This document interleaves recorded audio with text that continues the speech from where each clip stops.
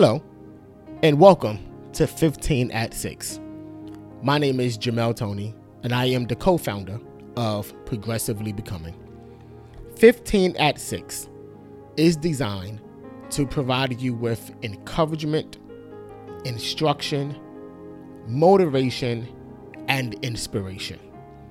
Every month, we deliver content that will help you progressively become the individual that God has called you to become. This month, at 15 at 6, let's talk about a topic. It's a topic that you do not hear much of today. The topic for this month is living in crisis. It is without doubt that the last 2 years have been life-challenging. As much as I don't want to dwell on the disaster that has befallen our land with COVID-19 and so much political unrest and social injustice, I believe it would be malpractice if we ignore it. Every so often, God in His sovereignty changes what we consider normal. It's interesting because a God whom the scriptures declare changes not seems to be meticulous in His approach to change the norm and status quo. And I have learned that it is not God changing. His essence does not change. His character does not change. His intentions does not change. But His approach does change. And sometimes it is His approach that can be overwhelming and suggest that He does not care. Have you ever asked the question, why does a good God allow so much calamity? I mean, come on, let's just be real. With so much happening in our society, if God is good, and if He is all-powerful, why won't He stop the destruction and the disease that we deal and see with every day? It is a question that I have asked myself multiple times. I remember when my wife and I was pregnant and we was ecstatic. I mean, it was such a joyous time in our lives. And what was the happiest time in our life soon turned into a nightmare.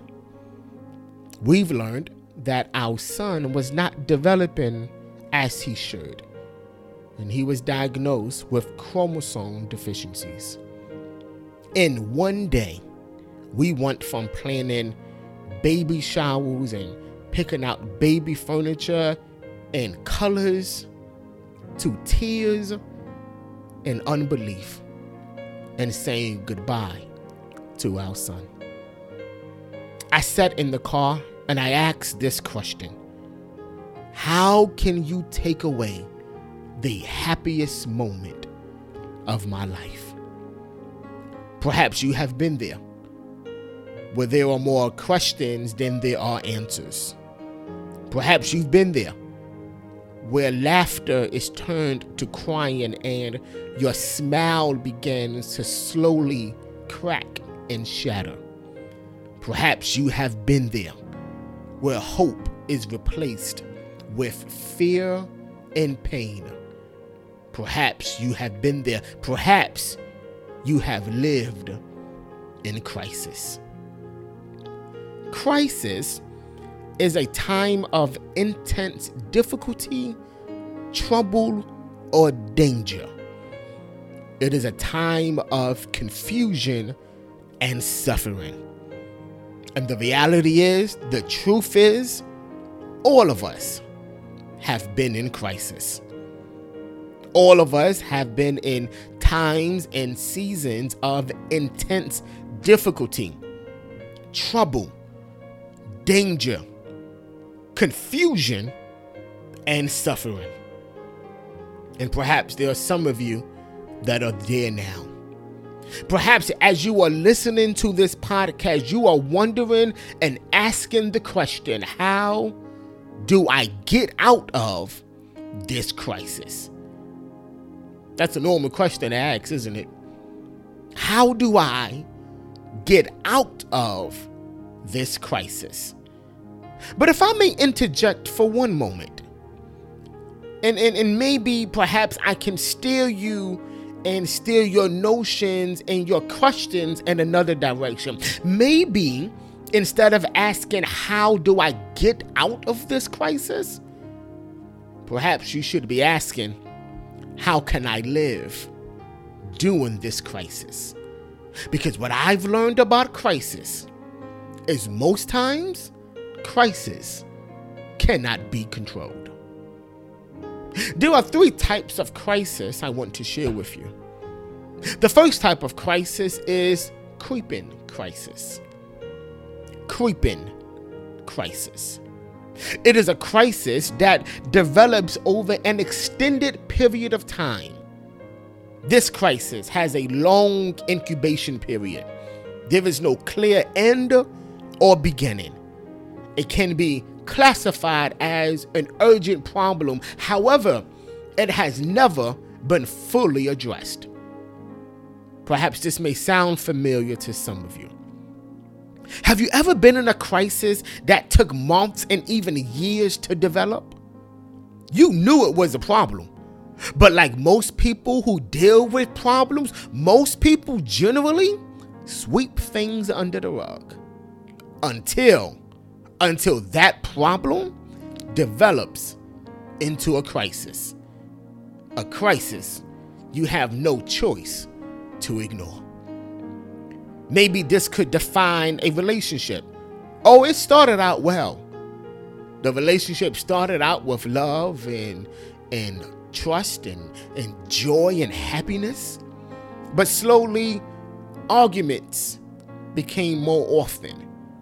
And despite the nature of the argument, the origination was always the same. Because you do know, repeated arguments is never about the content of the argument itself. And as years go by, the arguments continue. And while you address the argument itself, you never address the cause.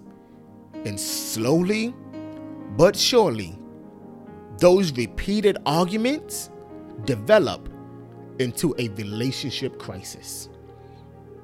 You can never say how or when it started, but you are now dead in the middle of a crisis. Everything is up for attack. Even the small things bother you now because what was once a relationship defined by love and admiration is now strained with crisis. You let problems develop way too long. You never addressed the root cause of the argument, and now because of it, you are in a crisis. The second type of crisis is a slow burn crisis. This is similar to a creeping crisis, only that this particular crisis takes a long time to resolve. It causes unrest because while the crisis itself could have been suddenly, the resolution would be far longer. This type of crisis, if allowed, will eat at your patience. It will test your tolerance, and it will challenge your faith and hope. The reality is, you can be in a crisis for so long that crisis becomes normal. It's an everyday lifestyle. You can't live life apart from it. It affects and influences your mind and your decision making. It makes your sleep difficult. It makes your rest almost impossible. It makes your problems regular. It is a slow burn crisis. Have you ever been in a slow burn crisis? Burning away at your hope and desires that things could change. Burning away at the possibilities that life can improve and perhaps that life is worth living. Because the truth is, there are crises that will test your will to live. The third crisis is sudden crisis. That's self-explanatory, isn't it? It's the phone call that no one wants at 3 a.m.